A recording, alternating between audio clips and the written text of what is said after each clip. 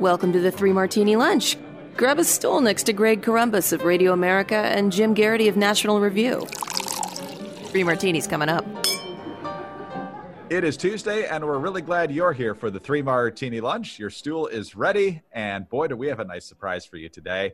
3 good martinis. We are way below where we should be in our total for good martinis for the year, but we're not just doing it because we're behind, Jim. We're doing it because we actually have 3 really good stories today, and that doesn't happen very often. So we're going to make the most of it while we have that chance. That doesn't mean there's not still plenty of bad and crazy news out there, and I'm sure we'll get to that soon enough, but we've had a scarcity of good news, and so let's get right to it.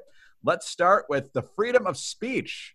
Boy, lately there doesn't seem to be a whole lot of that. A lot of people getting canceled for inappropriate things or supposedly inappropriate things that they say or believe or whatever. But now when it comes to political speech with your wallet, you've got some more freedom. The IRS has recently decided to amend its nonprofit donor reporting rules to protect the identities of contributors. This is from The Dispatch, written by Ryan Morrison from the Institute for Free Speech, who I must say is a buddy of mine.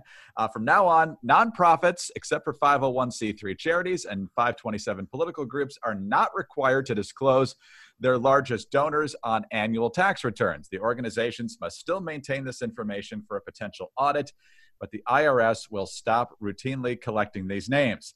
They go on to say, after all, an individual's freedom to speak, to worship, and to petition the government for the redress of grievances cannot be vigorously protected from state interference unless the freedom to engage in a group effort to promote these interests is also guaranteed.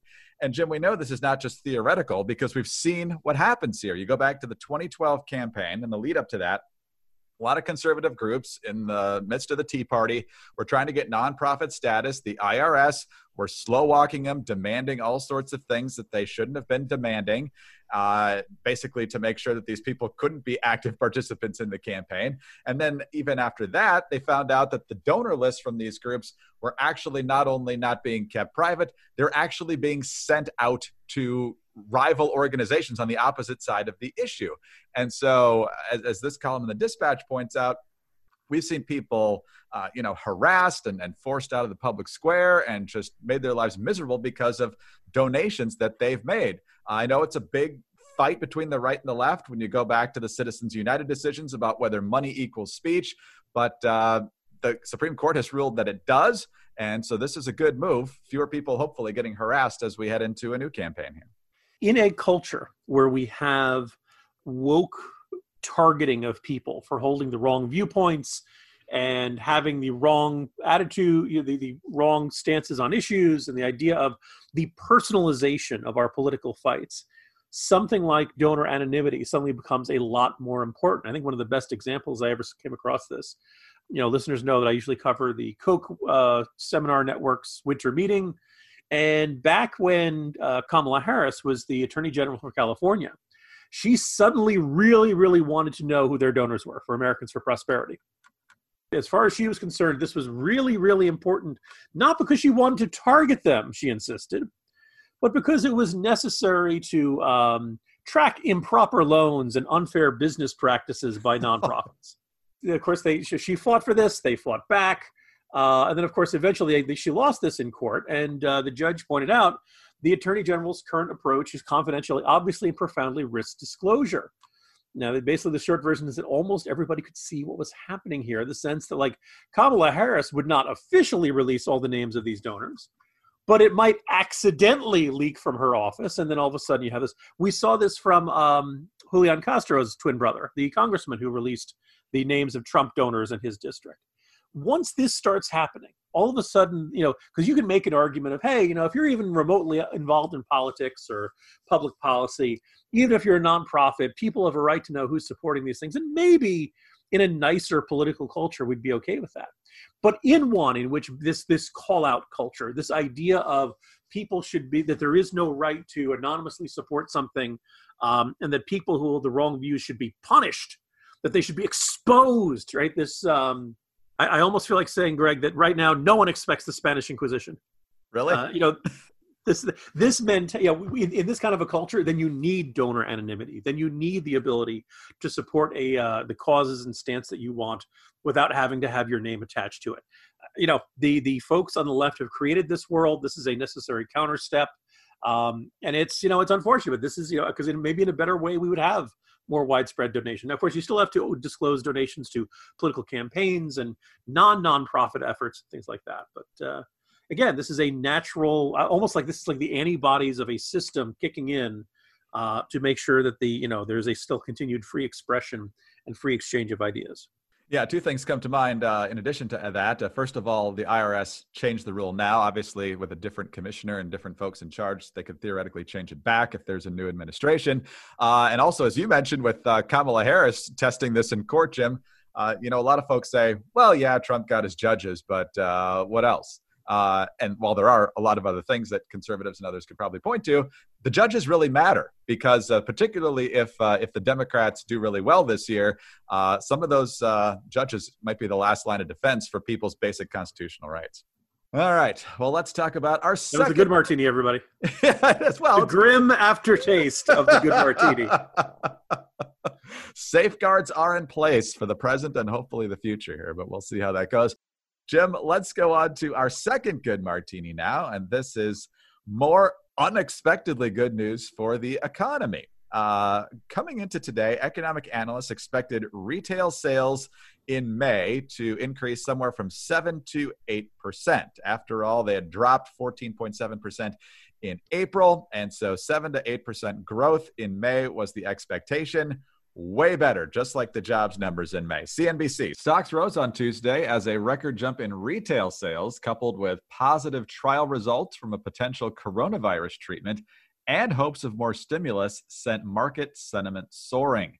In addition to that, there's also some increased optimism that there might actually be something accomplished this year on infrastructure, believe it or not. The Trump administration reportedly drawing up a $1 trillion infrastructure proposal. The Dow Jones Industrial Average traded about 500 points higher. The S&P 500 was up nearly 2%, while the NASDAQ climbed about 1.6%. The U.S. government reported a record 17.7% increase in retail sales for May. Economists polled by Dow Jones again expected a gain of 7.7%. President Trump going all caps on Twitter today to the strong data, saying, quote, looks like a big day for the stock market and jobs. So, Jim, I think we've got a long way to go here. But once again, the American economy knows how to fight back, and both in terms of hires and in terms of retail sales, shows that not only are more people working now than they were a month ago, but people are ready to spend more again. Yeah, that's one of the big stories, which is pent-up demand for a good chunk of probably late March and into April, and a really good chunk of May. Americans didn't have a lot of places they could spend money. You might hear some rattling, Greg. That's the sound of my new helicopter being delivered. No, I'm not kidding. I'm not, obviously that's, it's every time you hear us discussing ads, the revenue is not that great, listeners. But anyway, you have a situation in which people now can go out, stores are open, and people are going out and doing so. And you'd like to think that as people start buying retail sales, you're going to start seeing, an increase of people hiring again. Today's Morning Jolt, I talked about, in addition to the fact there's a great deal of violence over in American cities over the last weekend, not related to the protests. A lot of shootings, some of them at bars, some of them at parties. As usual, the combination of alcohol and firearms is better in a government agency than in a single human being. And, that this was, it was pretty ugly. The numbers were pretty grim last weekend. And some of that I kind of wondered, like, okay, so the unemployment rate's 13.3%. Schools have been canceled since March. Summer programs are closed. Summer jobs programs have been shut down. I mean, pools are closed. You don't give anybody any outlet. There's a possibility there's going to end up with violence. Well, maybe retail stores will start hiring again with these numbers. I was just thinking about, Greg, how many young people, whether it's high school, whether they're back from college for summer break, that summer job is a key step in their step to adulthood and being responsible. Whether it's, being a lifeguard or, whether it's, you're working as summer camp counselors, all kinds of summer jobs that young people usually use as their first step into the adult economy aren't there this summer. And you got to wonder how many social problems are going to be exacerbated by that, and how many people are going to have a little bit of a disadvantage starting their careers because they didn't get to have that kind of experience. So just an observation there. Any good news on the economic front is definitely welcome. And this was a pretty good one. It indicates, that there's people are ready to spend, and this might be good for, production and all kinds of others. There'll be after effects reverberating for the next couple of months. And as I mentioned in the story there, Jim, there's also good news that's driving the markets up on the coronavirus treatment front. And of course, it can't be a drug as simple to pronounce as Lipitor or something. It's called dexamethasone, because remdesivir apparently can't do it all alone. Dexamethasone, a widely available drug, can help critically ill coronavirus patients. The treatment reportedly reduced COVID-19 deaths in hospitalized patients by up to 1/3. Apparently, it's a steroid treatment. So I don't know. If we go back to the old Major League Baseball rules of the late 90s, then restart Major League Baseball and nobody's going to have a COVID problem, I guess. Yeah, it sounds really good. I looked it up while you were discussing it. It's actually, despite the way it's spelled, it's actually pronounced Dexy's Midnight Runners. Come on, right Eileen, now, really? Right. I was about to say, right now my listener, Aileen, is like, come on. Oh, man. So that's excellent news. So we'll see what other numbers are going to come along this month. Just great numbers so far, but a long way to go. Lots of jobs lost, 40 million jobs lost over the last 3 months. So a lot of ground to cover here as we recover. Let's move on to our third good martini now, Jim. And yesterday we were hammering New York City Mayor Bill de Blasio. We're still going to hammer New York City Mayor Bill de Blasio today because we already had two things we were crushing him for yesterday: his own personal response to not feeling well and not getting tested for coronavirus, and not asking anyone if they've been to a protest if they have tested positive for coronavirus. But just as we were wrapping up yesterday, folks, I don't know if it was the PD or who it was in New York, but they were literally welding shut the gates to playgrounds in the Williamsburg section of Brooklyn, which is a highly populated Jewish community. And this is just the latest example of de Blasio making restrictions and strictly enforcing restrictions on the Jewish community that doesn't seem to be in place for anyone else, because obviously the protesters are free to walk through, they're free to protest, they're free to gather very closely together. You got folks in Williamsburg saying, we see the protesters walk through shoulder to shoulder and no one says anything about it. So what's the good martini here? Well, folks have had enough of this. This is NY1. And they have pointed out that a group of local officials and Jewish leaders literally took the bolt cutters and other mechanisms to open playgrounds. One was the Colbert Playground in Midwood. And there's a New York City councilman named Coleman Yeager who says, look, first of all, it's summer and kids need to play. Secondly, if you're going to have restrictions, they need to be the same for everyone. There has to be one standard for the entire city. It cannot be the case that parks are open in some neighborhoods, parks are locked in our neighborhoods. And if it was truly, truly the case that for public safety, for public health, parks had to be closed, then let all the parks be closed. And if it's not the case, then let all the parks be open. But enough is enough. The hypocrisy has to end. And they also busted into a locked up playground called the Middletown Playground, also in Williamsburg. So, Jim, the double standard in New York is maddening. So good for these people for showing the hypocrisy. Yeah, and look, if there's any message, I just want to grab elected officials and shake them. I probably shouldn't do that, although I don't know, maybe de Blasio's security detail is not feeling all that motivated these days. Is that when you make a decision, there are consequences, right?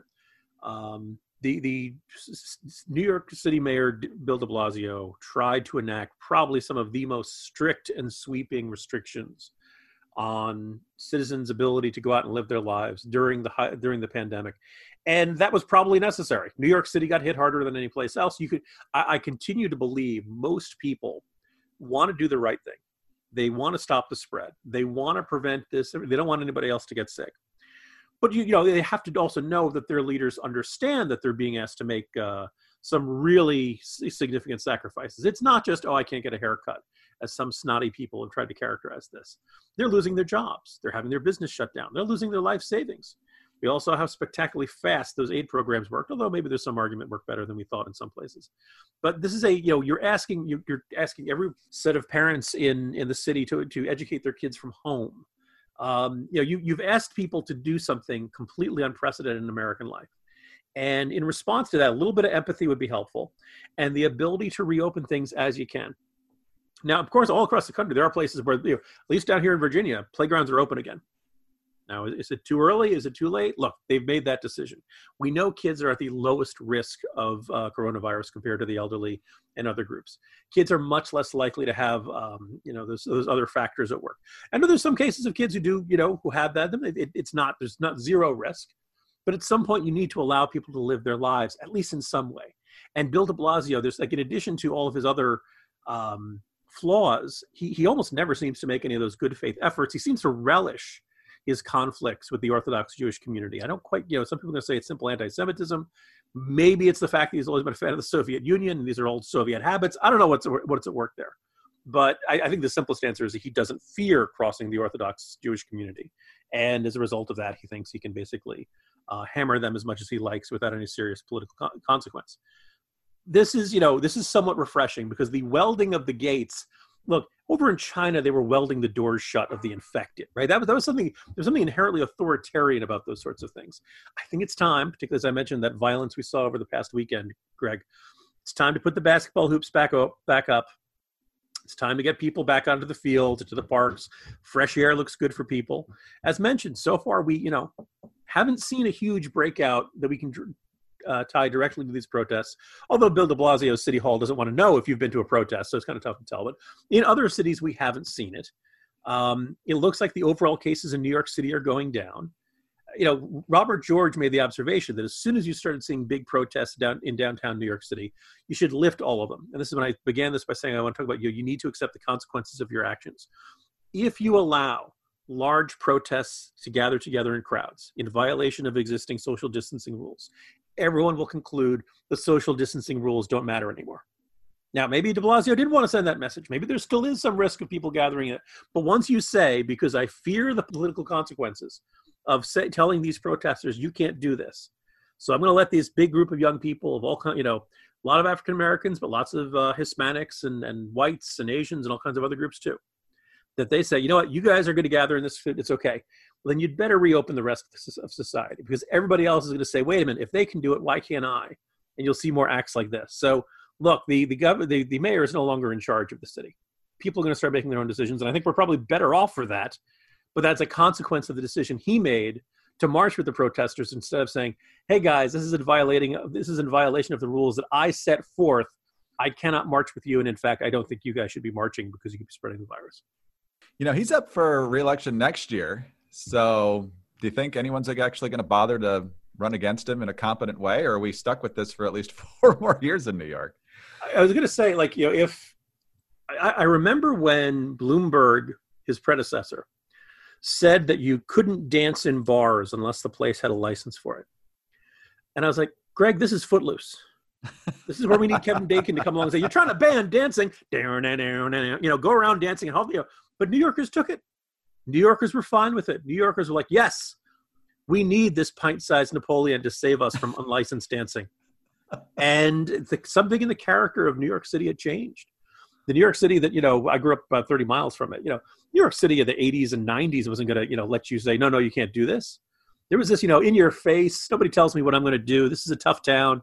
We do things the way we want to do them, That appears to be gone from the city. And we'll see if there's any pushback against this. I would certainly say that you think that even any moderately competent, you could be a moderately competent liberal progressive Democrat. And you could say, hey, New Yorkers, I'm going to have all the viewpoints you like, and I'm not going to be a stumbling cluster, the way that Blasio is. But we'll see if that happens in the coming year, Greg.